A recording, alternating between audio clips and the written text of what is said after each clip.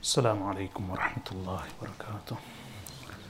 الحمد لله رب العالمين، والصلاة والسلام على سيد المرسلين وخاتم النبيين محمد وعلى آله وصحبه أجمعين. أما بعد، فأعوذ بالله من الشيطان الرجيم. بسم الله الرحمن الرحيم. إن الله وملائكته يصلون على النبي يا أيها الذين آمنوا صلوا عليه وسلموا تسليما. اللهم صل على سيدنا محمد النبي الأمي وعلى آله وسلم تسليما. Respected listeners, we gather again for the continuation of the topic of the traits of hypocrisy. In the last session, I began commenting on another set of verses in the Holy Quran in which Allah subhanahu wa ta'ala speaks of a hypocrite. Allah says, وَمِنَ النَّاسِ مَنْ يُعْجِبُكَ قَوْلُهُ فِي الْحَيَاةِ الدُّنْيَا وَيَشْهِدُ اللَّهَ عَلَى مَا فِي قَلْبِهِ وَهُوَ أَلَدُّ الْخِصَامِ وإذا تولى سعى في الأرض ليفسد فيها ويهلك الحرث والنسل والله لا يحب الفساد وإذا قيل له اتق الله أخذته العزة بالإثم فحسبه جهنم ولبئس المهاد ومن الناس من يشري نفسه ابتغاء مرضات الله والله رؤوف بالعباد. Allah says of the people that there is one, there is he, whose words please you and impress you in the worldly life. And he makes Allah a witness over what's in his heart. And he is the most quarrelsome of the adversaries. And when he turns, i.e. when he turns away from you and goes away somewhere else, when he turns, he strives in the land, or he strives on earth, to spread corruption and to destroy land and livestock. And Allah does not like corruption. And when it is said to him, be wary of Allah, fear Allah, arrogance in sin seizes him. So Jahannam is sufficient for him, and an evil an abode it is. And there are of the people one, and there is of the people one who sells his soul, seeking the pleasure of Allah. And Allah is most compassionate with the servants. So this is a translation of this set of verses. I began commenting on the very first verse, and I said quite a bit, so I won't repeat myself, but I'll just quickly recap and mention a few other things. So in the first verse of this set, Allah says, and of the people there is one whose words please you, impress you in the worldly life.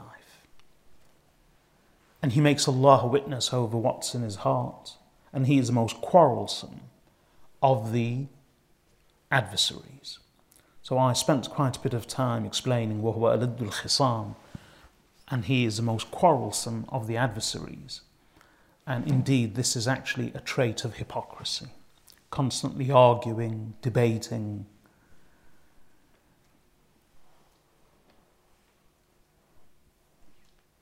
In fact, the word alad is translated as quarrelsome. And it comes, the root word of alad is derived from the two sides of the neck, especially the neck of a camel. And this may sound surprising, what has this got to do with the topic? But it gives us an understanding and an insight into why this quarrelsome person has been called alad.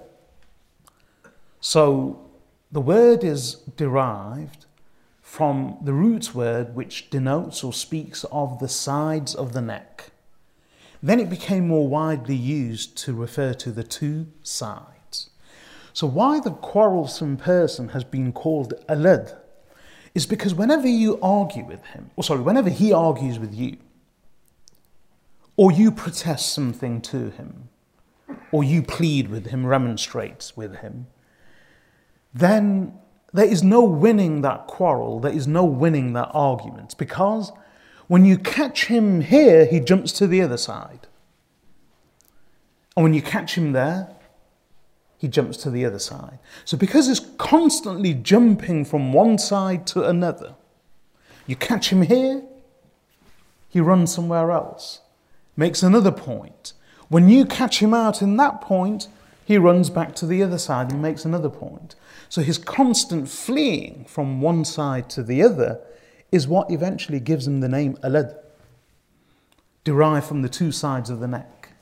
So, وَهُوَ أَلَدُّ الْخِصَامِ, and he is the most quarrelsome of the adversaries. And as the Prophet ﷺ said, Umm al-Mu'mineen Aisha radiyallahu anha relates that the Prophet ﷺ said, it's a hadith of Bukhari and others, إِنَّ أَبْغَضَ الرِّجَالِ إِلَى اللَّهِ الْأَلَدُّ الْخَصِمِ, indeed the most detested of men in the sight of Allah is the most quarrelsome adversary, the one who constantly argues. He is detested not only by the creation, but he is detested by the Creator. And of course, we are all argumentative.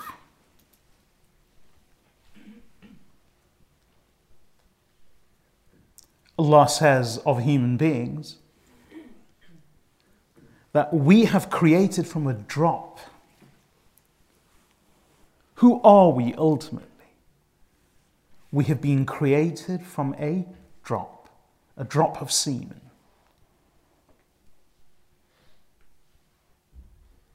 A drop which, once it's secreted from the body, makes ghusl obligatory upon the individual. One drop. Then Allah says, فَإِذَا هُوَ خَصِيمٌ مُبِينٌ, and lo and behold, he is now a clear adversary, arguing, always arguing. And in another verse, وَكَانَ الْإِنسَانُ أَكْثَرَ شَيْءٍ جَدَلًا, and man is most argumentative of things, or man is in most things argumentative.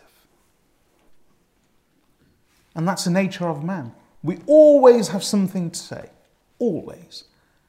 So we need to work on ourselves. In fact, Imam Bukhari and others relate that once the Prophet ﷺ, Imam Ahmad ibn Hanbal rahmatullahi alayhi relates this part of the hadith. Imam Ahmad ibn Hanbal relates, and then the others relate the latter part. So the first part of the story is this. Imam Ahmad rahmatullahi alayhi relates that the Prophet sallallahu alayhi wasallam one night, he went to visit his daughter Fatima radiyallahu anha and Ali radiyallahu anhu, and he said to both of them, this was earlier on in the night, he said to both of them, rise and pray, do qiyam, rise and stand before Allah and pray salah, meaning tahajjud. He told them that, then he went back home and he began praying salah. And he continued in his salah. So because their homes were very close to each other, he heard no sound from the house of Fatima radiyallahu anha. So a short while later he went back and he found both of them sleeping. So this latter part of the hadith is then related by Bukhari and others as well, that the Prophet sallallahu alaihi wasallam visited his daughter Fatima and Ali radiyallahu anhuma, and they were both sleeping. So he woke them up and he said, why don't you rise and pray? So we can only understand this hadith of Bukhari if we understand the earlier part of the story, which is related by Imam Ahmad ibn Hanbal, that he had already gone and told them to rise, but they had stayed sleeping. or had gone to sleep. So when he went back, this was actually the second time. So he went back and he said to he said to both of them, why don't you rise and pray? So Ali radiallahu anhu sat up and he said, Ya Rasulullah, our souls are in the hands of Allah. If He wishes to wake us up, He will wake us up. So that we fell asleep, that was a qadr of Allah. Our souls are in the hands of Allah. And if Allah wished, Allah will wake us up. It's up to Allah whether He wakes us up or not. So the Prophet ﷺ didn't say anything. He rose, and as he was leaving, he slapped his thighs, the Prophet ﷺ, and he kept on saying, وَكَانَ الْإِنسَانُ أَكْثَرَ شَيْءٍ جَدَلًا, reciting the verse of the Quran, وَكَانَ الْإِنسَانُ أَكْثَرَ شَيْءٍ جَدَلًا وَكَانَ الْإِنسَانُ أَكْثَرَ شَيْءٍ جَدَلًا, that indeed man is argumentative in most things. So we shouldn't have a reply to everything. It's natural, it's instinctive. And there's a reason for this. Whenever someone points out something, criticizes, and maybe not even criticize, makes a suggestion, we are all insecure in some way. And we often take criticism to be personal criticism. We perceive it as an attack on us. Our brain works very fast. And the calculation is this. I make a mistake of something. I shouldn't have placed this glass here.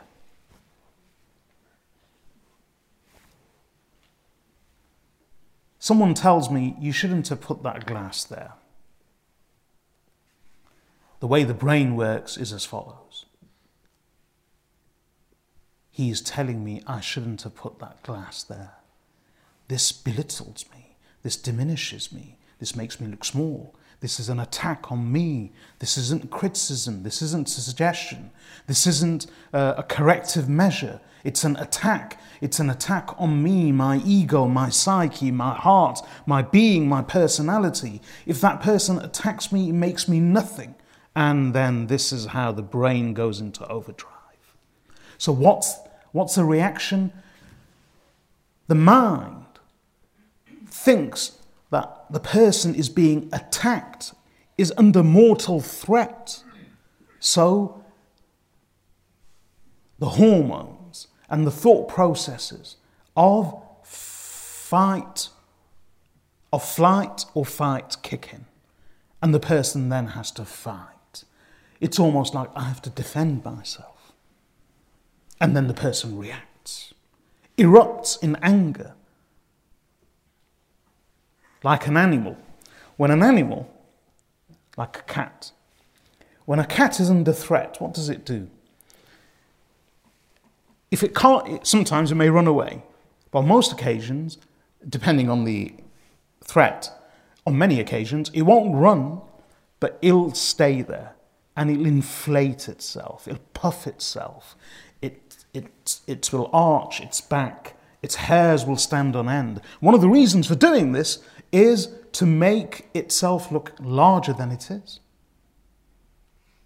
So the arching of the back, the hair standing on end, all of that is designed to inflate the body and appear to be stronger than the cat really is. And it's just an example of one cat, but many other animals do similar things. And the cat stays there, growls, making noises, because it feels it's under mortal threat. Its fight mechanism is kicking in. So when someone tells another, oh, you shouldn't have put that glass there, an innocent comment, we react as though we are under mortal threat. Our fight mechanism kicks in. And it's almost as though we are fighting for our survival. And this person who's making a very innocent suggestion is actually a lethal threat to our very being and existence. These are our insecurities. A person who is secure or emotionally healthy and intelligent and stable, his reaction will be, and it should be, you shouldn't have put that glass there. Oh, sorry, I didn't realise. Jazakumullahu khairah for telling me. Alhamdulillah. And over and done with. And that's it. And this should be our reaction for everything. For everything. If someone, yes, some people do make snidey remarks. They do like to deliver a punch in the guise of advice. They do like to give a few slaps in the guise of helping. So I'm only trying to help you, but in reality they're enjoying the thrill of slapping you about emotionally and mentally. So you do get idiots like that. But hopefully that should be discernible. But on most occasions people want to help and advise. If you can tell that this person's being stupid, then what do? There's no point fighting. Alhamdulillah, ignore them. وَعَارِضْ عَنِ الْجَاهِلِينَ. Ignore the ignorant. There's no point bringing yourself down to the level of the ignorant. Salamun alaykum la nabtaghi al-jahilin. Allah says in the Quran, peace be unto you. We don't seek the ignorant. So if someone's being an idiot, fine, you can ignore them. But otherwise, anyone else. And unfortunately, we react in this manner not to strangers, but even with our loved ones. So a husband tells a wife something, she reacts. Wife tells a husband something, he reacts. Brothers, blood brothers, siblings say something to each other, everyone begins reacting. And this is not the behavior of a mu'min. A mu'min is open-minded, open-hearted, willing to receive help and advice. Willing. A believer is a mirror of another believer. And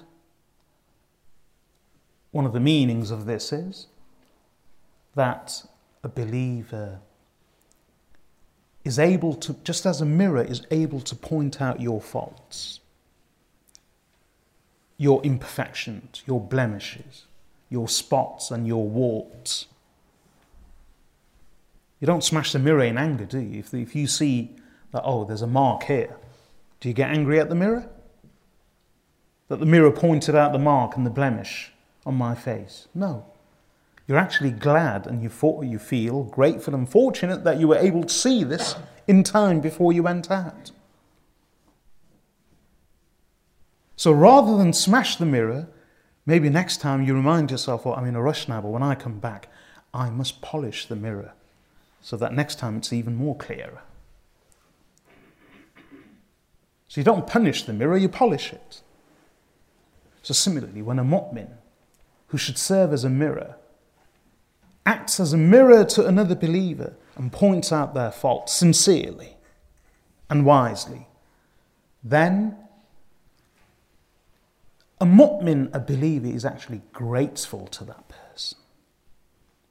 Just as Umar ibn al-Khattab radiyallahu anhu used to say, Rahimallahu mra'an ahda ilayya uyubi. May Allah have mercy on a man who grants me gifts of my errors. And indeed, he was like that. I'll say more about this later. I've mentioned this before, that I only teach adults. And in the alim class, even though the students are studying Quran and Hadith and Tafsir, I often have to tell them that in learning, be like children. Don't be adults in learning, be like children.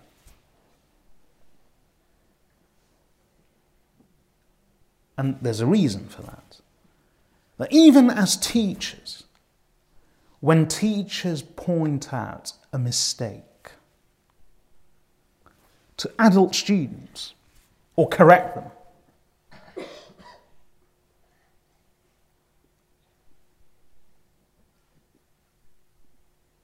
There was an incident where one alim, one of his students, he was very eager to step on the musalla and lead salah, very eager, very pushy, very forward.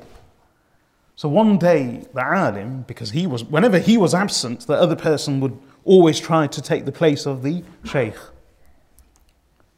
So when the shaykh was there, he stepped forward to lead salah.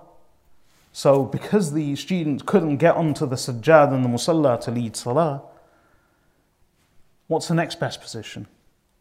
The muqim, to give iqamah. So he started giving iqamah. And he was unable to pronounce the words of the iqamah correctly. So the shaykh corrected him. It said he never forgave the shaykh for correcting him in his iqamah. He never forgave it. He was bitter that why was I shown up in front of everyone?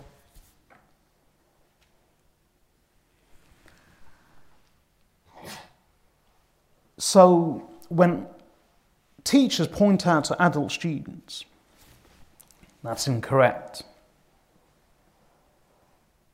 Read again. Adult students, how do they respond? Allahu Akbar. Because they're older now. They've got 25, 30 years of life experience behind them. All of that has accumulated. What happens? Well, before I explain what adults do, let me explain what children do. So beautiful. This is why I often say, be like children. A child is in a class of 30. Everyone's watching and listening. Everyone's looking at each other. And you tell a child, no, you shouldn't have done that. That's wrong. You do it like this. And the child is told this in front of 29 others. How does a child respond? The child may giggle. The child may smile and say, oh, I didn't realize. I'm sorry. Okay. And done and forgotten. That's how a child is. The child does not take it to heart. The child apologizes. The child rectifies it. And not only that, the child is often grateful. Oh, miss, oh, teacher, I'm sorry, I didn't realize. Oh, okay, that's good. Okay, I'll do it like this from now. And you can see that with children. They are innocent. Allahu Akbar. And that innocence is so beautiful. They don't have years of pent-up frustration and anger. They don't have all these deep, accumulating insecurities. They're not bitter. They are clean of heart. So when that clean of heart, innocent child is told publicly in front of 29 others that you were wrong, you shouldn't have done this, it should have been done this way, the instant reaction and response is, oh, sorry, I didn't realize, okay. In contrast, when a teacher tells an adult student, sorry, that's wrong, the teacher has to apologize first and say, sorry, that's wrong. So the teacher apologizes. Sorry, but that's wrong. What's the student's reaction, the adult student's? He sulks for 1 week. 1 week he will sulk. He'll sit there lemon-faced for the next week. And for Asians, he won't sit there lemon-faced, he'll sit there Karela-faced for 1 week. Karela is bitter gourd. He'll sit there Karela-faced, with the face of a bitter gourd for 1 week. Why was I told I'm wrong? And that's all they can think about. So when you wish to be a student, you have to learn to be humble, open-minded, open-hearted. Be willing to receive and accept criticism. Because it's not meant to belittle you, diminish you, put you down or humiliate you. It's meant to better you, help you, raise you. I'll say some more about this later, but going back to the verse, Allah says, وَمِنَ النَّاسِ مَنْ يُعْجِبُكَ قَوْلُهُ فِي الْحَيَاةِ الدُّنْيَا And of the people there is one whose words impress you in the worldly life. And the latter part of the verse I've spoken about, and he makes Allah a witness over what's in his heart, and he is the most quarrelsome adversary. But there's another part to this verse which is interesting, which I haven't touched upon, which is his words impress you, and of the people is one whose words impress you, please you in the worldly life.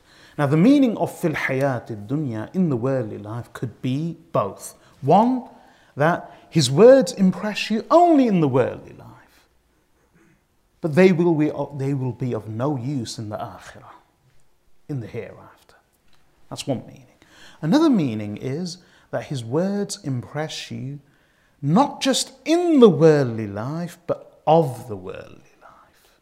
I.e., that's a munafiq, always talking about the dunya. His concern is the dunya, and that's all he talks about. And he's got a lot to say about it. So his words please you and impress you about the worldly life, of the worldly life, because that's his primary concern. وَيَشْهِدُ اللَّهَ عَلَى مَا فِي قَلْبِهِ وَهُوَ أَلَدُّ الْخِصَامِ, and he makes Allah a witness over what's in his heart. I've already explained this, and he is most quarrelsome of adversaries. Moving on to the next verse. وَإِذَا تَوَلَّى, and when he turns, i.e. when he turns away from you and he goes away from your presence. سَعَى فِي الْأَرْضِ, he strives on earth. He makes an effort on earth. He races and rushes on earth, running about. People run about to do good. People run around helping others. People run around trying to make their world and other people's world and lives better. But the munafiq, what does he do? Sa'a fil ard, he runs around too. He makes an effort. He strives. But his striving, his effort is to what end? لِيُفْسِدَ فِي الْأَرْضِ, he strives to spread corruption on earth, to cause mischief, to create mischief on earth. وَيُهْلِكَ الْحَرْثَ وَالنَّسْلَ, and destroying land and livestock. Now that's the extreme. So corruption doesn't always mean mayhem, anarchy and destruction. Corruption can simply mean sinning. When we sin, we cause corruption. Because the original meaning of fasad is to spoil. So when a person sins, they spoil their character, they spoil their heart, they spoil themselves. So fasad can mean sin too. And our sins have an effect on the land, on the environment, on land and livestock, on people. Allah says in the Quran, ظَهَرَ الْفَسَادُ فِي الْبَرِّ وَالْبَحْرِ بِمَا كَسَبَتْ أَيْدِي النَّاسِ لِيُذِيقَهُمْ بَعْضَ الَّذِي عَمِلُوا لَعَلَّهُمْ يَرْجِعُونَ. Fasad, corruption, strife has appeared on earth as a result of what? بِمَا كَسَبَتْ أَيْدِي النَّاسِ, as a result of what people's hands have committed. Why? لِيُذِيقَهُمْ بَعْضَ الَّذِي عَمِلُوا, so that Allah may give them the taste of the consequences of some of the things they have done. لَعَلَّهُمْ يَرْجِعُونَ, perhaps they may return to the good way. So our sins, our misdeeds, have an effect not only on us, on others, on society, but actually on land and on tilth, on livestock and animals. This is the teaching of the Quran, and that's the verse. Fasad, corruption, strife, discord has appeared on the land, and not just on the land, but in the sea. ظهر الفساد في البر والبحر. Fasad has appeared, corruption has appeared in the land and in the sea as a result of the sins of people, so that Allah may give them the taste of some of what they have done, just some. لعلهم يرجعون, in the hope that they may return, i.e. to Allah and to sense and to piety, and so that they may desist from iniquity and sin. So our sins are a cause of corruption. Our sins are not innocent. We can't just simply say this is between me and Allah. Sins, different kinds of sins in different grades, have an effect and an impact on us, on those around us. Fasad means spoiling, and our sins spoil not only us, but spoil things for everyone around us. And of course, the extreme version is that someone actually engages in widespread corruption, not just of personal corruption and sin, but actual destruction and violence. And that's what Allah refers to here too. لِيُهْلِكَ الْحَرْثَ وَالنَّسْلَ لِيُفْسِدَ فِي الْأَرْضِ وَيُهْلِكَ الْحَرْثَ وَالنَّسْلَ. That He strives on earth to cause corruption and to destroy land and livestock. وَاللَّهُ لَا يُحِبُّ الْفَسَادِ. And Allah does not like corruption in any form. وَإِذَا قِيلَ لَهُ اتَّقِ اللَّهِ. And now we return to the same topic. وَإِذَا قِيلَ لَهُ اتَّقِ اللَّهِ. And when it is said to him, fear Allah. أَخَذَتْهُ الْعِزَّةُ بِالْإِثْمِ. Arrogance in sin seizes him. And we really need to understand this. What this means is, it's a continuation of what I was saying earlier. That when a person's faults are pointed out to them, when their errors are highlighted, the person reacts in different ways. Either the person can be listening, receptive, accommodating, accepting, and humble, and therefore change for the better. Or the person can be arrogant, defiant, resisting, argumentative, and refuse to accept. Therefore, that person will never be corrected, will never be bettered or reformed. Unfortunately, they will learn the hard way, if they ever learn. And of such a person, Allah says that the hypocrites, see, these are the traits of hypocrisy.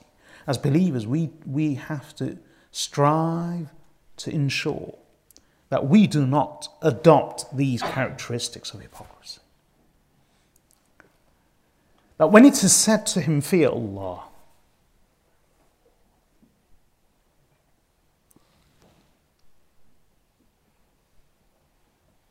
arrogance in sin seizes him. We have to try and control and curb our anger.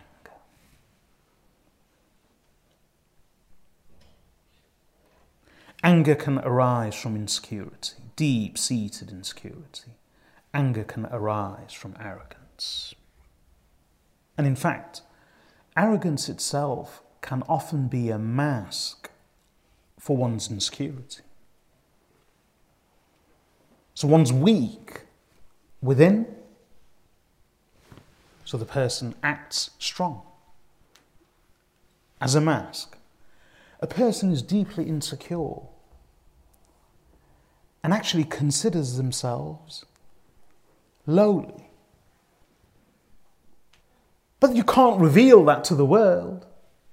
Sometimes there are flashes.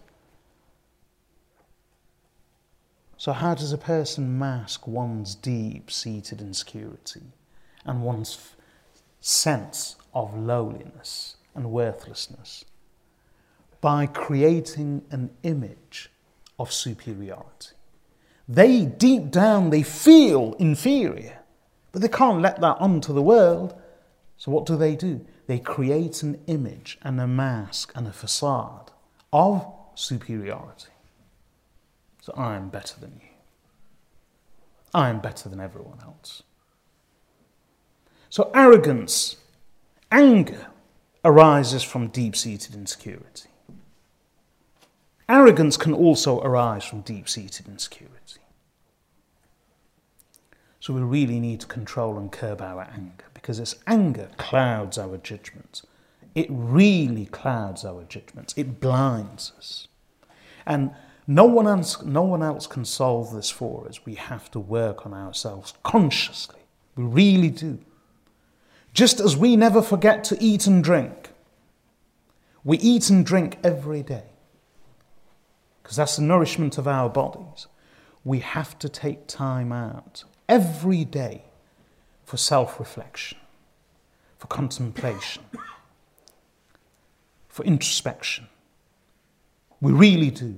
Look at ourselves. What's wrong with me, and how can I improve myself? How can I better myself? Anger has to be confronted. Anger has to be curbed and controlled. This anger will destroy us. Anger destroys marriages. So many people argue, and in their argument, they threaten one another with divorce, and they actually do proceed with a divorce. And I deal with talaq all the time. And some of the stories we get to hear. The wife contacts me and says, my husband gave me talaq. Wallahi, this is no joke. I say, how many times? She says, well, he said 1,000,000 times.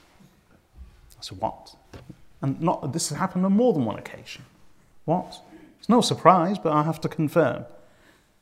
Yeah, he was arguing, shouting, ranting and raving, and he was saying to me, I give you 1,000,000 talaq. 1,000,000 talaq.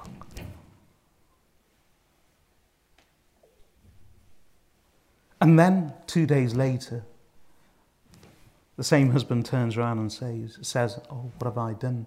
My wife. Sheikh, can you help us? I gave my wife talaq. How many? 1,000,000.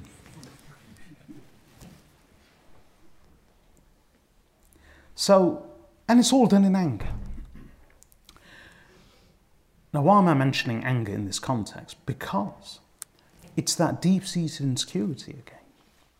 When we are told, you are wrong, you are in error, you need to be corrected, you need to correct yourself, we can either see it as an attack on our psyche, on our being, on our very existence, on our person, and react accordingly, which means we argue, we fight, we threaten, we become defiant. And again, it's that psychological process, which is, if someone says to us, you are wrong, you know what the psychological process is? It's as follows. The person thinks that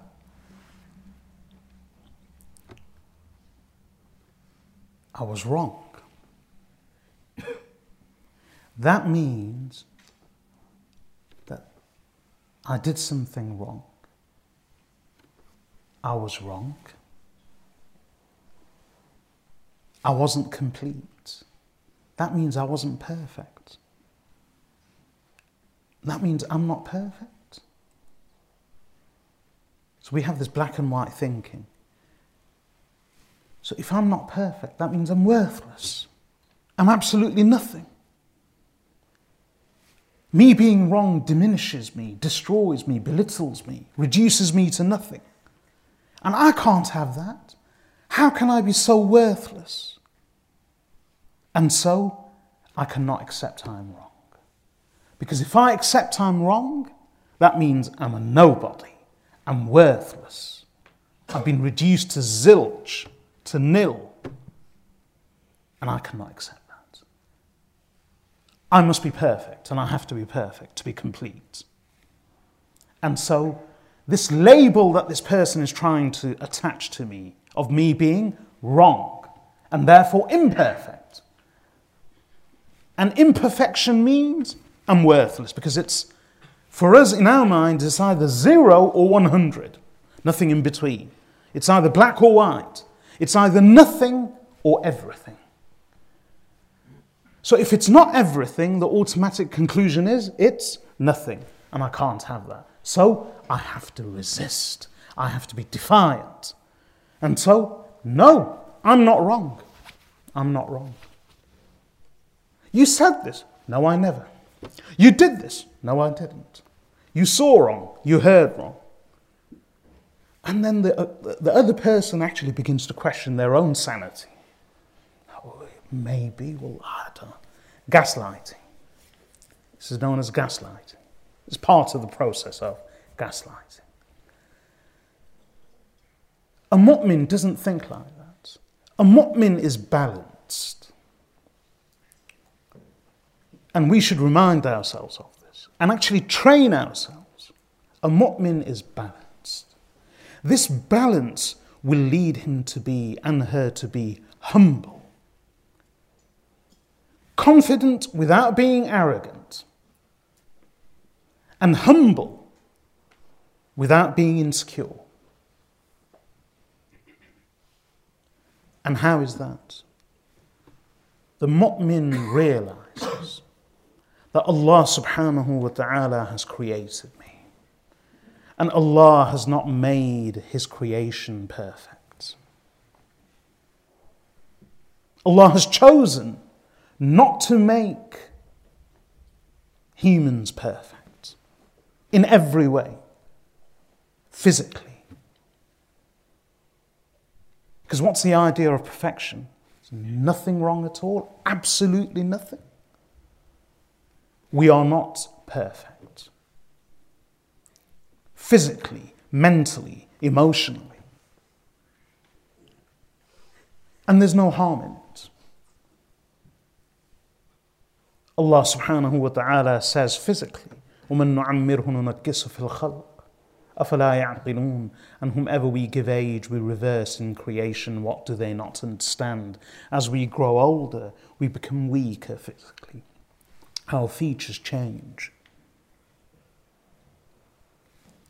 Our bodies grow weak. We deteriorate until we depart from this world. Physically, we are not perfect. We are not designed to be healthy forever. We are not. Even Rasulullah sallallahu alayhi wasallam and all of the Anbiya alayhimus salam suffered illness. The Prophet sallallahu alayhi wasallam fell ill. He suffered fever. He suffered injuries. He suffered wounds. He lost his teeth in Uhud. One of the lesser known facts is as follows. In the 5th year of Hijrah, the Prophet ﷺ actually fell off a horse, as a result of which he broke his leg. So for 1 month, Rasulullah ﷺ was convalescing, and he wasn't able to stand in salah. So he led the Sahaba radiyallahu anhum seated in salah. And that was the time when he told them that if the Imam is reading salah standing, you stand too. And if he is leading salah sitting, you sit too. So in that period, the Sahaba radiyallahu anhum actually sat behind him in salah, not stood. In the 5th year of Hijrah. In the 10th year of Hijrah, when the Prophet ﷺ fell ill, in the final, not the 10th year of Hijrah, but in the beginning of the 11th year, when he finally fell ill in his final days, he still led them in salah seated, but on that occasion he told them that you must continue standing. So then you don't follow the Imam in that. But there was a period when the Sahaba radiyallahu anhum followed the Prophet sallallahu alaihi wasallam as he chose to pray. So he stood all of the time, so they stood behind him. But on that occasion, they prayed behind him seated, because he was seated. Why? Because he had fallen off a horse. He had fallen off a horse and he had broken his leg. Prophet sallallahu alaihi wasallam was poisoned. He suffered the ill effects of poison. It became buried, but it resurfaced in the final days. So it was the poison which affected the Prophet sallallahu alaihi wasallam in the final days and exacerbated his illness. So even Rasulullah sallallahu alaihi wasallam, Sayyidina Ayyub alayhi salam, he remained ill for years. For years. And he remained so ill that many, many people shunned him and abandoned him. They couldn't even remain around him. So even the Anbiya alayhimus salam suffered illness. They suffered headaches. Rasulullah sallallahu alayhi wasallam in the final days, the Sahaba radiyallahu anhum relate that he came out with his head tied with an imamah, dasima, oily. Why was it oily? Because the Prophet sallallahu alayhi wasallam was suffering severe and constant headaches in his final days, and that oil was massaged on his head to relieve him of the pain, and it was so copious that the oil would even seep through his imamah, his turban. And that was Rasulullah sallallahu alayhi wasallam. So we are not perfect. We don't look perfect. And Sayyidina Musa alayhi salam, he suffered stuttering and stammering. He suffered a speech impediment. Allah quotes him in the Quran, رَبِّ اشْرَحْ لِي صَدْرِي وَيَسِّرْ لِي أَمْرِي وَاحْلُلْ عُقْدَةً مِّن لِسَانِي يَفْقَهُ قَوْلِي. Allah told him, go to speak to her Pharaoh. He prayed to Allah. He said, oh Allah, رَبِّ اشْرَحْ لِي صَدْرِي, expand and open my bosom for me. وَيَسِّرْ لِي أَمْرِي, and make easy my affair for me. وَاحْلُلْ عُقْدَةً مِّن لِسَانِي, and oh Allah, unravel this impediment and obstruction and this knot in my tongue. يَفْقَهُ قَوْلِي, so that they may understand what I say. One of the greatest of the prophets of Allah, Sayyidina Musa alayhi salam, had an uqdah, a knot in his tongue. He suffered a speech impediment. Allah says that of him. And in contrast, Allah says of Abdullah ibn Ubay ibn Salul, رأس المنافقين, the leader of the hypocrites, وَإِذَا رَأَيْتَهُمْ تُعْجِبُكَ أَجْسَامُهُمْ وَإِن يَقُولُوا تَسْمَعْ لِقَوْلِهِمْ, that when you see their bodies, they please you, and when they speak, you listen to them attentively.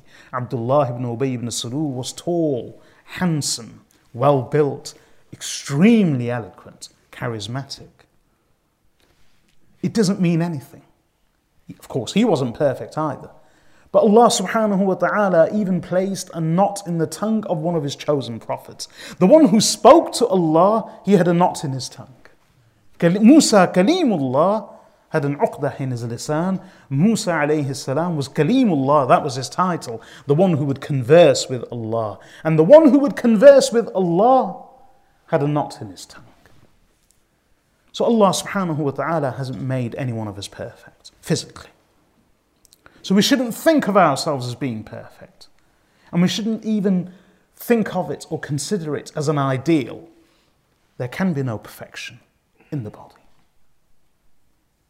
So we are content with what Allah has given us. What we can change and improve, we try. Beyond that, alhamdulillah. Everyone has to deal with it. So what do the other people say?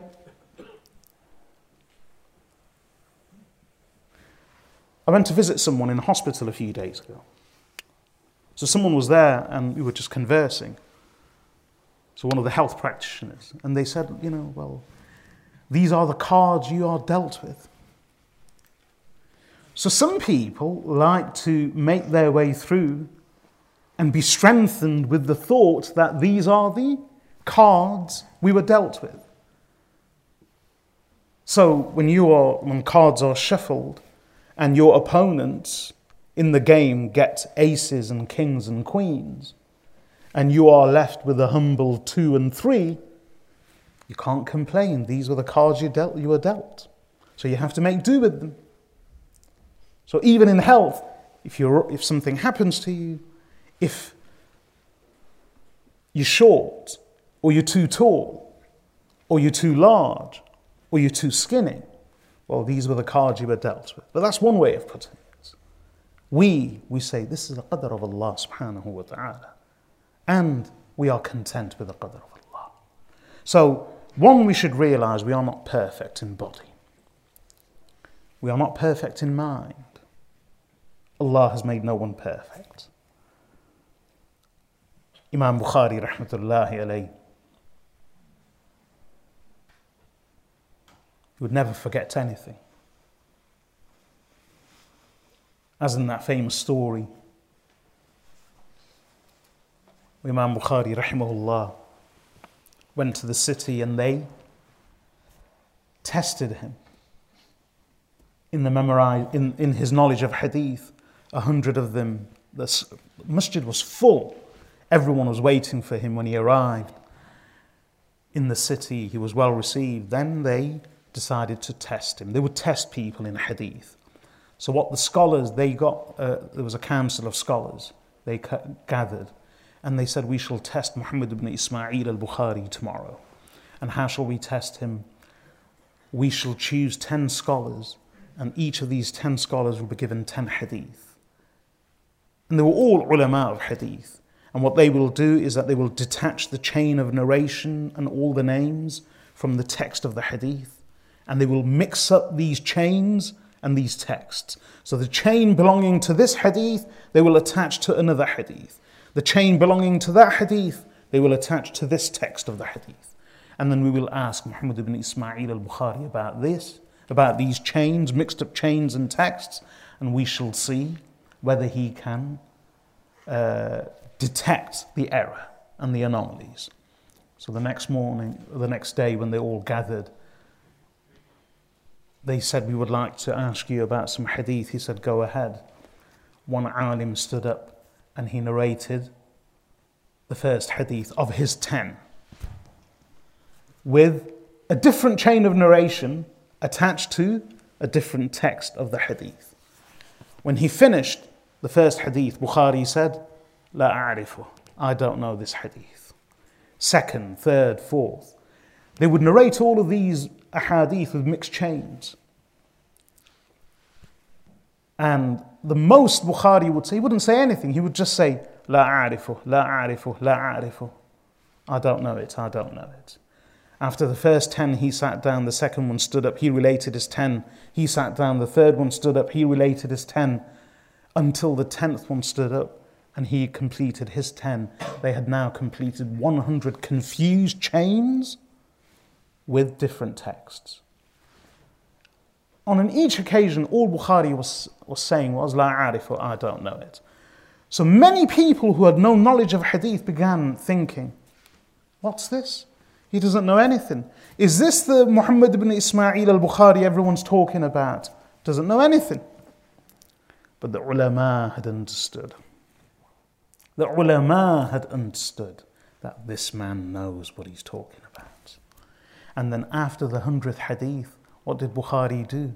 He said, as for you related this first hadith. This is incorrect. This is a correct chain of narration that belongs to this text. Then this was a second. Then this was the third. Then this was the fourth. And he went through all 100 like that. Ibn Hajar al-Asqalani, rahimahullah, the most famous commentator of hadith of the 9th century, he died in 852. He said, Hijri, he said, listen to his words. He said, it's not remarkable that Bukhari knew the correct version of all 100 hadith. He said, that's not remarkable at all, because he is a hafiz of hadith.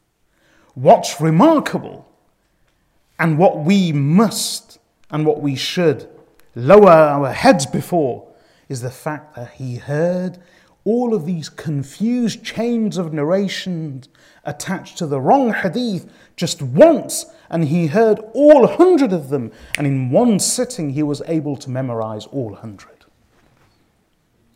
يُقْضَى لَهُ الْعَجَبِ. He said, this is what's remarkable. This is what's remarkable. That was his memory. He was able to memorize 100 incorrect chains of narration attached to incorrect hadith. Not incorrect texts. The texts were correct, but the chains were wrong. In one sitting. That was his memory. And yet he himself says, and there are countless other stories, yet he himself says, at times when I am traveling or away from home, Bukhara, my relatives would send me messages of greetings and salam.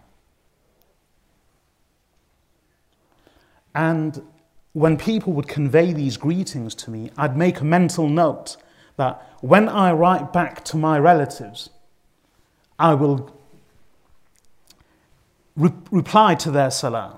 So people would meet me and say, oh, we've come from Bukhara, you're such and such a person, you're such and such a person from your family conveys their salam and their greetings to you. So Muhammad ibn Ismail al-Bukhari would say, I would make a note, meaning mentally, that I must reply to their salam. Then later I would sit down. And this is the man who says, once, I just thought to myself that recall the names of the students of Anas ibn Malik radiyallahu anhu.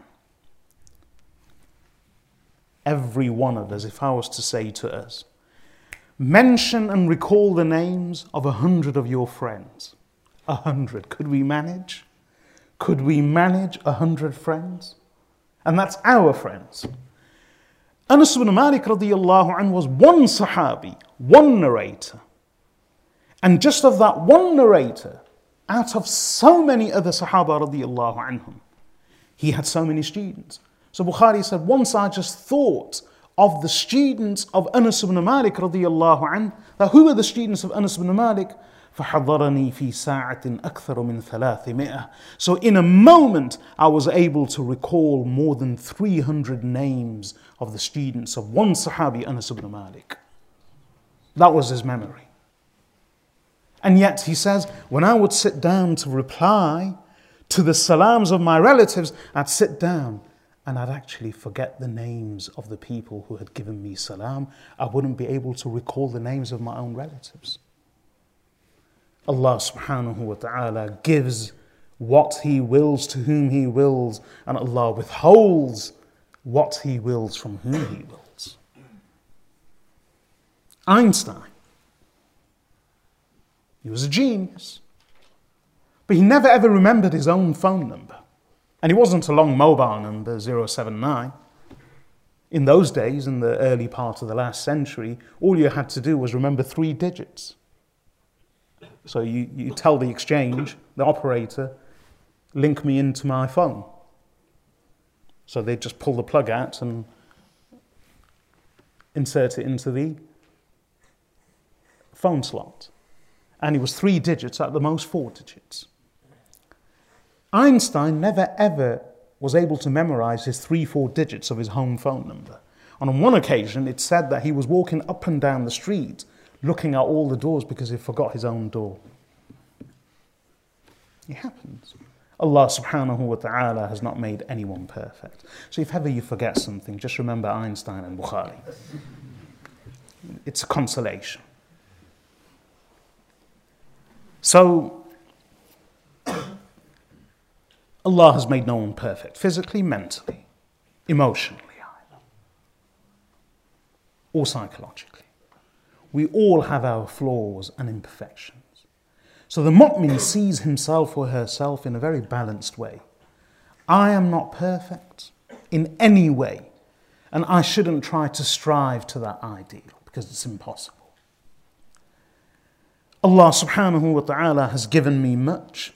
Allah subhanahu wa ta'ala has chosen not to give me certain things. And I am content with the qadr of Allah. Well, when it comes to deeds and behavior, even in deeds, I am not perfect. For Rasulullah sallallahu alayhi wa sallam has said in a hadith related by Imam Tirmidhi, Imam Ibn Majah in his Sunan, and others, and this is the wording of Ibn Majah, كُلُّ بَنِي آدَمَ خَطَّاء وَخَيْرُ الْخَطَّائِينَ التَّوَّابُونَ. All the children of Adam are sinners, and the best of sinners are those who oft turn to Allah in repentance. We are all sinners. We all make mistakes. Every single one of us. Allah subhanahu wa ta'ala told Rasulullah sallallahu alayhi wa sallam, Afallahu ank, lima adhinta lahum. May Allah excuse you, O Messenger of Allah. Lima adhinta lahum. Why did you grant them permission about the hypocrites? Rasulullah sallallahu alayhi wa sallam was seated Abdullah ibn Maktoum radiyallahu anhu came to speak to him in Makkah al-Mukarramah. Prophet sallallahu alaihi wasallam was engaged with some of the Quraysh, and he felt that he could attend to Abdullah ibn Maktoum later, whilst he was speaking to some of the Quraysh who weren't Muslims, and he was eager that they be given an audience and he gets an opportunity to speak to them, to convince them of faith and of belief. So when Abdullah ibn Maktoum came to speak to him, the Prophet ﷺ felt distracted and interrupted. So he didn't pay attention to him. So Abdullah ibn Maktoum went away. Then he came back. Abdullah ibn Maktoum came back. So the Prophet ﷺ was slightly irritated that, why does he keep coming here? So the Prophet ﷺ, because he wanted to speak to the Quraysh.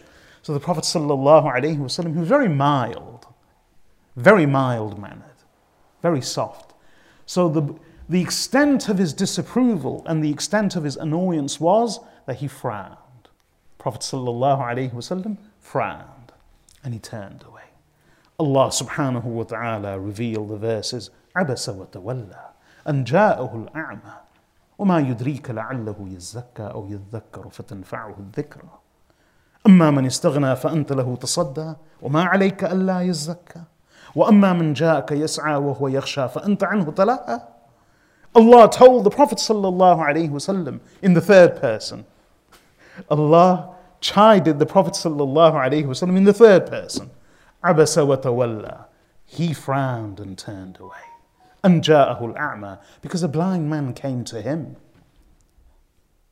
وَمَا يُدْرِيكَ لَعَلَّهُ يَزَّكَّى. Then it's a shift to second person. And what do you know? Meaning, O Messenger of Allah. What do you know? Maybe he wishes to be purified. And then the verses continue praising Abdullah ibn Maktoum and condemning those that the Prophet ﷺ was speaking to. Allah subhanahu wa ta'ala corrected the Prophet ﷺ on a few occasions.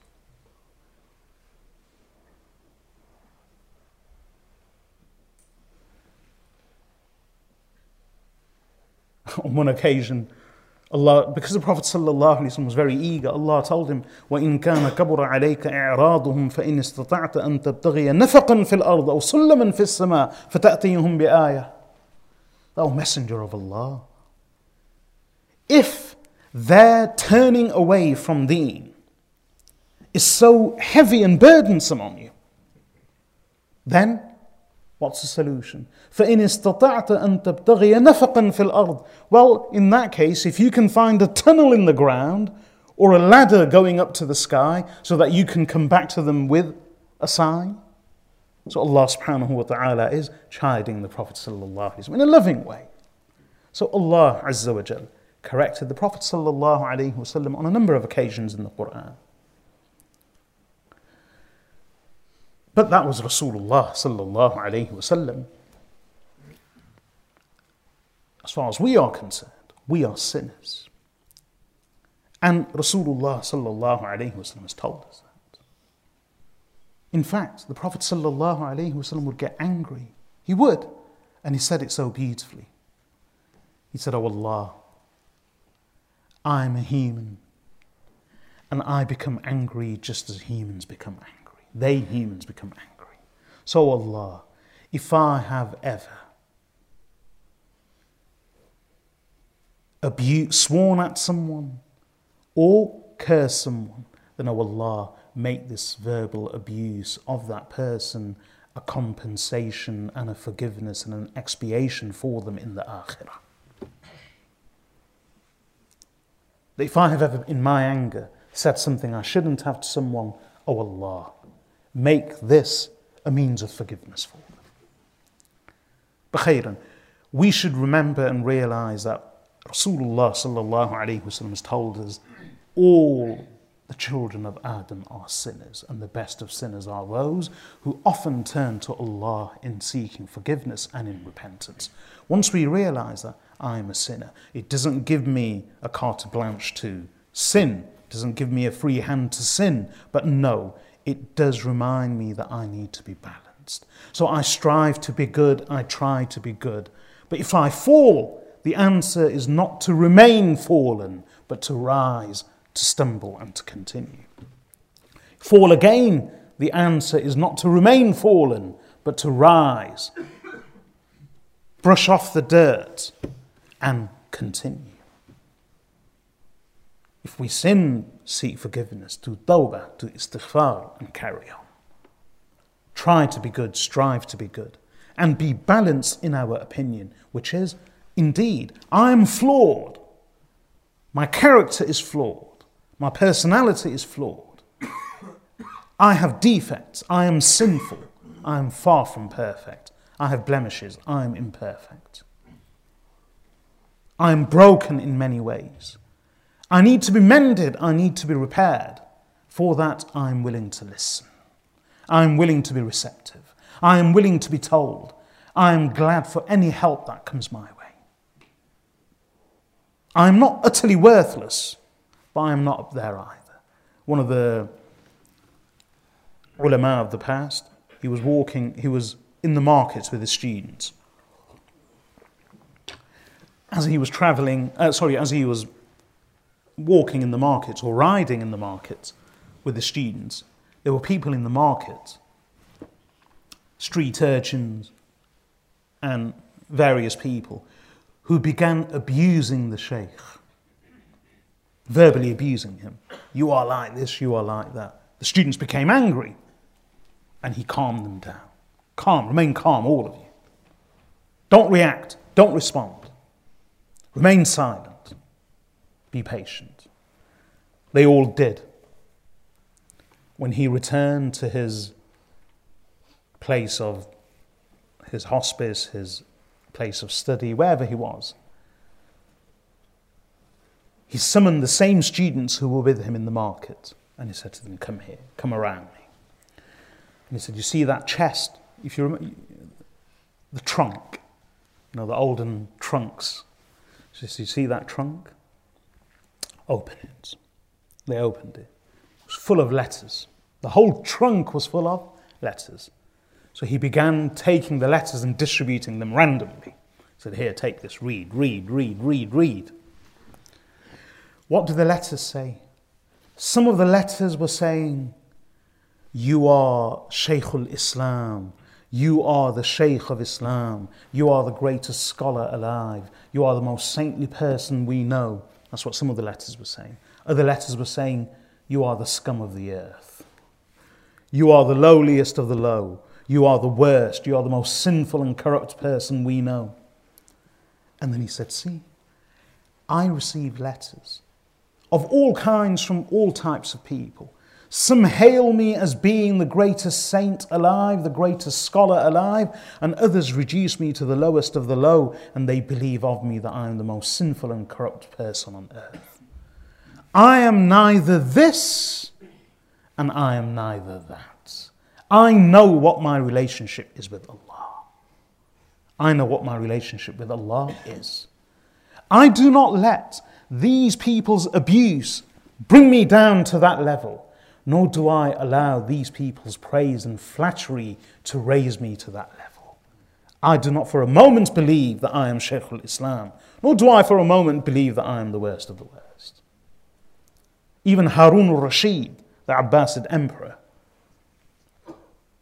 he was in the Haram of Mecca, and in those days at least people could approach the monarchs. So he was in the Mataf, the Al-Masjid al-Haram, the area of Tawaf in Al-Masjid al-Haram, when a common person came up to him and began scolding him. Not just abusing him, but he began scolding him with a very harsh tongue, in a very harsh manner, and telling him, you need to do this, you did this, you did that, you did this. SubhanAllah, there are two lessons for us to learn. Harun al-Rashid was the Abbasid emperor, the greatest empire of the region at the time. Imagine the 1001 nights full of splendor, glory, riches and wealth are all about Harun al-Rashid's reign. Harun al-Rashid was once seated and in an open area, surrounded by comforts and luxuries. And he saw a cloud laden with rain. And in very flowing and eloquent Arabic, he said to the cloud, addressing the cloud, "O cloud, rain here or don't rain here. Go and rain elsewhere, but know this, it doesn't matter. For wherever you rain and pour down your water, the tax of the produce of that rain will ultimately come to my feet." Because that's how vast the Abbasid Empire was. And that's how rich it was. That's how powerful it was. Harun al-Rashid would receive homage from the great rulers and emperors across the world, including Europe. They would send gifts of homage to him.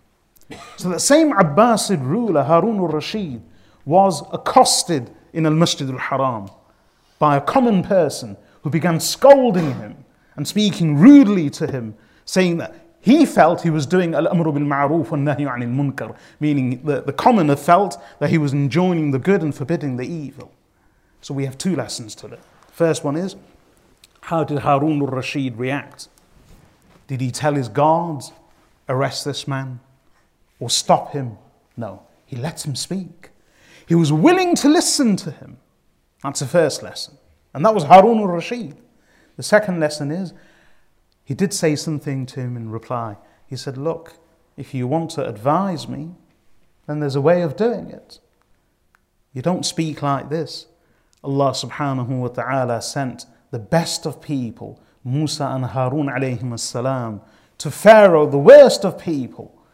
And he said to them, اذهبا إلى فرعون إنه طغى فقولا له قولا لينا لعله يتذكر أو يخشى. That both of you go to Pharaoh, for indeed he has transgressed, and both of you say a soft word to him in the hope that he may take heed or he may fear. So Allah sent the best of his creation, two of the messengers of Allah, to the worst of his creation, to Pharaoh, and he even told them, speak softly. So you should speak softly to me, for neither am I so bad that I am worse than Pharaoh, nor are you so great that you are better than Musa and Harun. So a believer knows his position of balance. He may not be an angel, but he is also not the lowest of the low. And when a believer looks at himself or herself in that balanced manner, it gives the believer hope that, yes, I'm not perfect, but I am not totally broken, that no good can come of me. Yes, there's a lot I can do to improve myself. There's a lot I can do to mend and repair myself, to better myself. And in doing so, I need help. When we go to the doctor, those of us that do, there's a phenomenon in medicine known as a worried well. The worried well, which is a reference to those people who are actually quite healthy, but they want to be the best. So they monitor themselves. They regularly take their measurements. Medically, they monitor themselves in every way. And any slight disruption, any slight anomaly, they become concerned. They go to the doctors. Doctor, this is what's wrong with me. I've checked myself. I'm monitoring myself. Here are my readings. Here are my charts. And what they do, this is actually in the NHS, this is an accepted phenomenon, that the worried well, and all over the world actually, they sap the resources, the limited resources and time of the healthcare professionals and of the whole healthcare industry. Because they are well, but they easily get worried. What this tends to do is that it distracts and diverts the resources, time and attention and skills of the healthcare professionals away from those people who are neither well nor worried and who actually deserve their help and their attention. So the others couldn't care less. But they are the ones who actually need help. But the ones who are well, the worried well, they are the ones who sap the resources of the healthcare professionals, their resources, their time. So when we go to the doctor, those of us who do,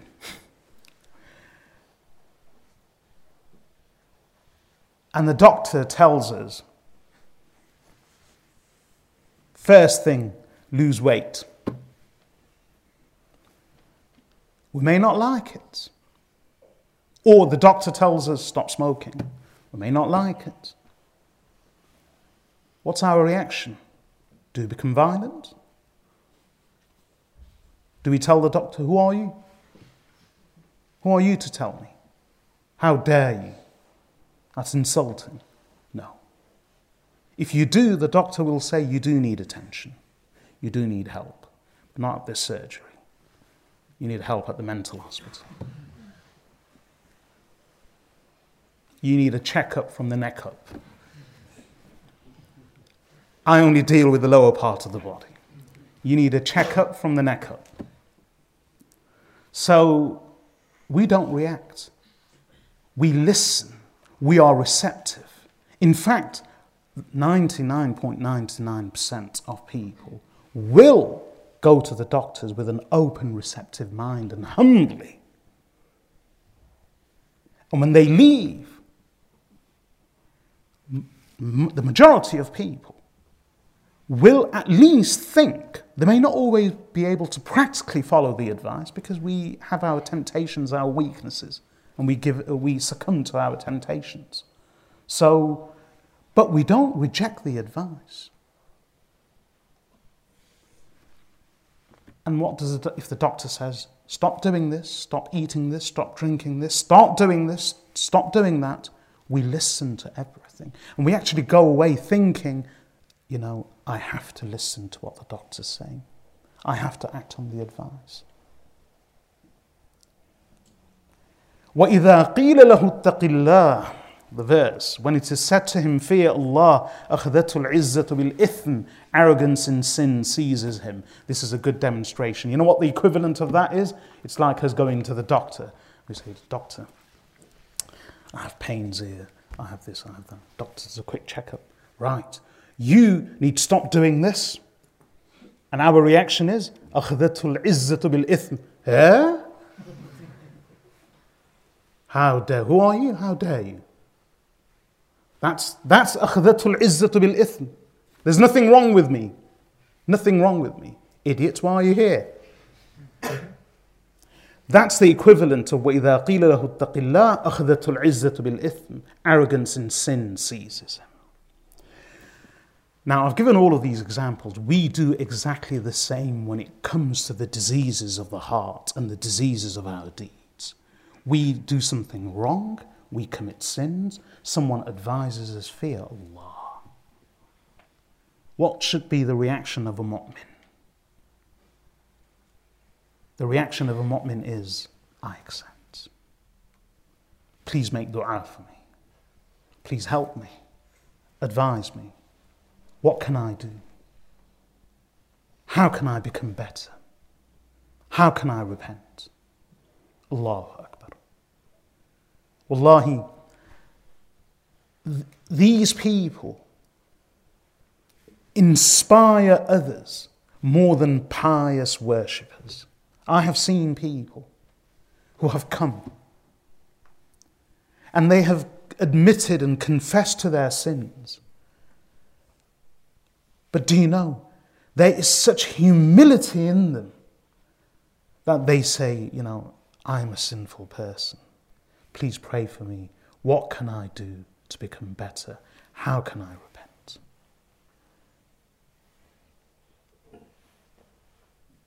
Once, our late Shaykh Hazrat Maulana Yusuf Mutala, rahimahullah, he related a story to us of a man who came to him. And when he related this story to us, he had tears, his eyes were moist. A man came to him who was a Muslim. And he had a very large restaurant. with a huge bar. And it was a very plush restaurant. It wasn't just your average, it was a quite high-class restaurant. And he was quite rich. He was a Muslim. Someone spoke to him. Obviously he had heard and he knew that alcohol is haram for a Muslim. And he knew that. But you see, one doesn't know when the words of Allah or the words of His Rasul sallallahu alayhi wasallam will hit you and touch you. This is why I keep on saying, continue coming to the durus. The idea isn't that you will learn something new every time.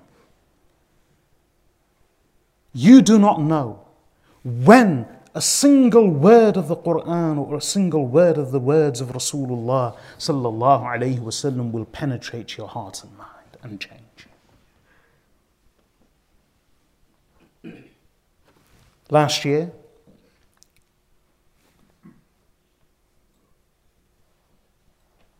someone approached me and told me that I once attended your Jumu'ah khutbah. It's a highly intelligent, educated person, someone who's religious as well, and who takes a keen interest in knowledge. And he told me this last year. And he said, I attended one of your Jumu'ahs last year, meaning the year before. So many, many months before. So he told me this in summer, and the Jumu'ah he was referring to was in November the year before. And he said, I heard one hadith from you in that Jumu'ah khutbah. And he said, do you know, that one hadith hit me. Now the surprising thing is, that wasn't a new hadith. I had related that hadith on many occasions. And I actually recall relating that hadith in his presence before, previously. But no. And I'm sure he heard that hadith from others too. And it's a famous hadith related by Imam Muslim in his Sahih. But for some reason, given his circumstances, the changes in his life, the state of his heart and mind and his emotions on that particular occasion, he believes that on that one occasion, that hadith which he had definitely heard before, that one hadith from the whole khutbah hit him so hard that he actually changed his thinking and his perception. And that's what happens. So going back to this story, this person knew that alcohol is haram for a Muslim. But on one occasion, someone found an opportunity to speak to him. And do you know what? He was receptive. He was receptive. And he listened humbly. And he said, when that person spoke to him, the other person had the courage to speak to him, but they did it with manners, with wisdom, with love, with affection, with concern, with sympathy. Allah knows what that other person said to him. But he actually related this to our late teacher, rahimahullah. He said he went straight away to his restaurant and he actually smashed every single bottle of alcohol on the premises. And he made a vow that he would never, ever touch or sell it again. So when our Hazrat, rahimahullah, related this story, he said, he had moist eyes, and he was saying, Kya Iman, Kya Iman. He said, what Iman, what Iman? And it's true. So I was saying, when such people come, and I have had many experiences, their humility, their contrition, their remorse, their feelings shine through, and they bring tears to our eyes. And such people's tawbah and repentance is most beloved to Allah subhanahu wa ta'ala. It truly is. It truly is. And everybody, we can repent. So as I was saying, once we realize that I am not perfect, but I am not completely broken, and there is much that I can improve on, and I need help, and I'm glad for anyone's help, then when you have that mindset in a very balanced way, you can be receptive. And when you are receptive, another believer can act as a mirror to you and point out your flaws, point out your blemishes, point out your marks, point out your shortcomings. And what do? You don't become angry. In your receptive attitude, you listen to what they have to say attentively, you accept it, and you try to change it. It makes you a much better person. That's the behavior of a mu'min, like Umar ibn al-Khattab radiyallahu anhu. When people would speak to him, he would accept. Being who he was, he would accept. He once said that he was speaking about mahr, that you shouldn't give so much in dowry. What's this practice of giving so much in dowry? So a woman stood up and she said, "O Amirul Mu'mineen, how can you disapprove of giving huge amounts in dowry when Allah says in the Quran that if you have given any one of them, the women, قِنْطَارًا فَلَا تَأْخُذُوا مِنْهُ شَيْئًا." That if you have given anyone a qintar, meaning a hoard, a whole heap in dowry, then do not take anything thereof. And that was publicly, Umar radiyallahu anhu was speaking as Amir al-Mu'mineen, and a woman stood up and corrected him. How did Amir al-Mu'mineen Umar radiyallahu anhu react? Allahu Akbar. He said Umar was incorrect and the lady was correct, publicly. Khawlah bint Tha'labah radiyallahu anha, she was the lady who was remonstrating with her husband, after which, in fact she was remonstrating with Rasulullah sallallahu alayhi wasallam. Her husband, in his anger, he uttered words which the Arabs originally believed to be words of divorce. She came to the Prophet sallallahu alayhi wasallam and said, "Ya Rasulullah, I've spent my whole life with him and borne his children, and now in my old age he divorces me. And he says these words to me." But he didn't actually divorce me, he said these words to me. Prophet sallallahu alayhi wasallam said to her, "I do not see except that you are separated from him." She said, "Ya Rasulullah, he didn't actually divorce me. He compared me to his mother, but he didn't divorce me." So the Prophet sallallahu alayhi wasallam said, I do not see except that you are separated from him." And she was remonstrating with him, "Ya Rasulullah, but he never uttered the words of divorce. He merely compared me to his mother." So she was remonstrating with the Prophet sallallahu alaihi wasallam, pleading with him. And the Prophet sallallahu alaihi wasallam was saying the same thing. She was saying the same thing. So Allah Azza wa Jalla revealed the verses of the Quran. قَدْ سَمِعَ اللَّهُ قَوْلَ الَّتِي تُجَادِلُكَ فِي زَوْجِهَا وَتَشْتَكِي إِلَى اللَّهِ وَاللَّهُ يَسْمَعُ تَحَاوُرَكُمَا. Verily Allah has heard the words of that lady who was remonstrating with you regarding her husband, and Allah was listening to your conversation. That lady was Khawlah bint Tha'labah radiyallahu anha, old. Once Umar radiyallahu anhu was walking with his entourage. He was Amir al-Mu'mineen and he had people around him. An old lady met him. And she stopped him in the middle of the street. And she said, "Look at you now. I remember when you were young, we used to call you Umair, little Umar. And now look at you, Amir al-Mu'mineen, people around you." And Umar radiyallahu anhu, she's saying all kinds of things to him. And Umar radiyallahu anhu is silent. His companions are thinking, what's going on here? How can she be speaking to him like this? She then left.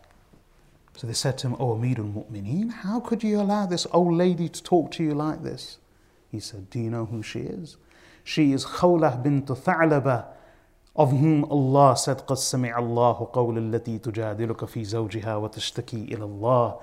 Why wouldn't Umar listen to the words of a lady whom Allah listened to from above the heavens? Umar radiyallahu anhu was humble, truly humble. Whenever anyone spoke of Allah and His Rasul sallallahu alayhi wasallam to him, he would come to a halt. In Sahih al-Bukhari, it's mentioned of him, وَكَانَ وَقَّافًا عِنْدَ كِتَابِ اللَّهِ. Umar radiyallahu anhu would come to a halt excessively before the Book of Allah, which means whenever the Quran was recited to him, Umar radiyallahu anhu, for him that was a red line. Anyone could recite a verse of the Quran to him, and Umar radiallahu anhu would come to a halt, an abrupt halt. He wouldn't argue, he wouldn't debate, he wouldn't say anything. He would accept the words of Allah, recited by anyone.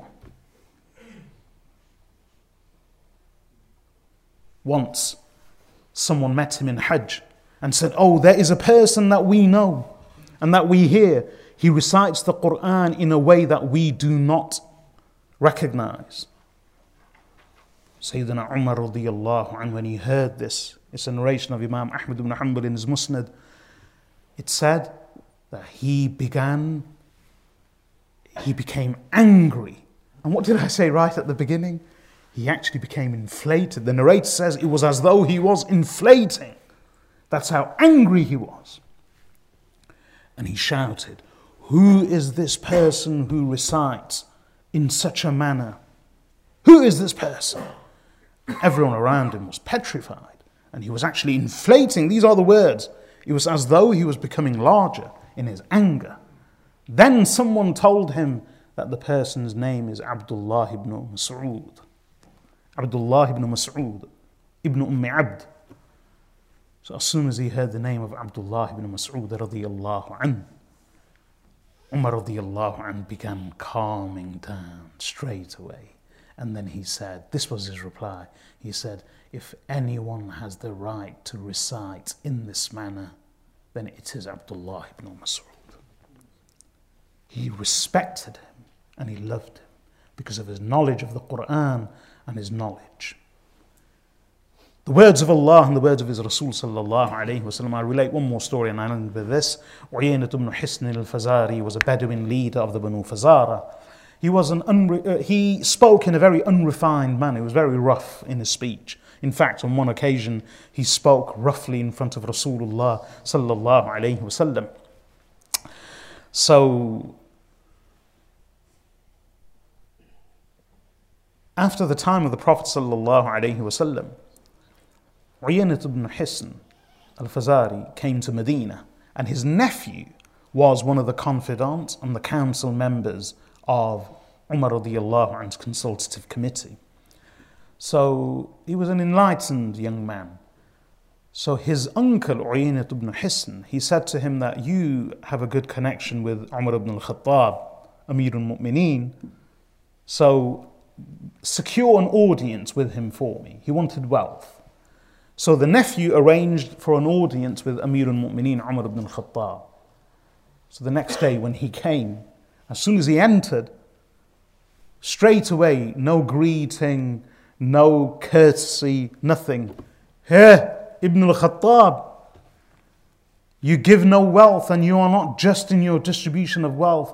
And straight away after saying, "Hey, Ibn al-Khattab," he made an accusation of injustice in the distribution of wealth to Umar ibn al-Khattab radiyallahu anhu. Umar radiyallahu anhu was a human being. So when he was accused of being unjust in the distribution of wealth, he reacted, he became angry, and he was about to lunge at him. Truly, physically, he was about to lunge at Uyaynah ibn Hisn, when suddenly the nephew intervened. The nephew of Uyaynah ibn Hisn, and he said, "O Amir al-Mu'mineen, Allah says in the Quran, خُذِ الْعَفْوَ وَأْمُرْ بِالْعُرْفِ وَأَعْرِضْ عَنِ الْجَاهِلِينَ." Seek the path of excusing and forgiveness, and enjoin the good and ignore the ignorant. وَهَذَا مِنَ الْجَاهِلِينَ. And O Amir al-Mu'mineen, this one, meaning this uncle of mine, he is one of the ignorant. Allahu Akbar. As soon as the nephew recited this verse of the Quran, Umar radiallahu anhu's reaction was, even though a moment before he had been accused of injustice, and he was extremely angry, as a natural reaction and as a valid reaction, Umar radiallahu anhu fell silent before the words of Allah, completely silent, and he acted on them, ignored him, excused him, forgave him. This is the behavior of a mu'min when he is corrected. And as he used to say, "May Allah have mercy on a man who gives me a gift of my errors." But a munafiq reacts in anger, in indignation, in defiance, and in resistance. When it's said to him, fear Allah, arrogance in sin seizes him. His reaction is, he's wrong. And when you try to point out that he's wrong, his reaction is, how dare you? The person reacts in defiance, in anger, in indignation. This is not a good sign. A believer does not react in this way. This is the reaction of a munafiq by the text of the Holy Quran. May Allah subhanahu wa ta'ala make us amongst those who are open-minded and open-hearted, who are receptive to constructive criticism, who are receptive to good counsel, to good advice, who recognize in a very balanced manner that they are not angels and they are not devils, but somewhere in between. This is why our Shaykh rahimahullah told us of one of the other famous ulama and students of Shaykh al-Hadith, Mawlana Muhammad Zakaria rahimahullah. He was a Khalifa and a student and a disciple of Shaykh al-Hadith, Mawlana Muhammad Zakaria rahimahullah. So Hazrat told us that he, whenever he would sign off the letter, in Urdu especially, they have this custom and tradition that at the end, even in English, in the medieval period, how would they sign off? These days, just hi, and at the bottom, the name. But in medieval times, how would they sign off? Your humble servant, your most lowly servant. In the medieval period, that's how they would write to lords and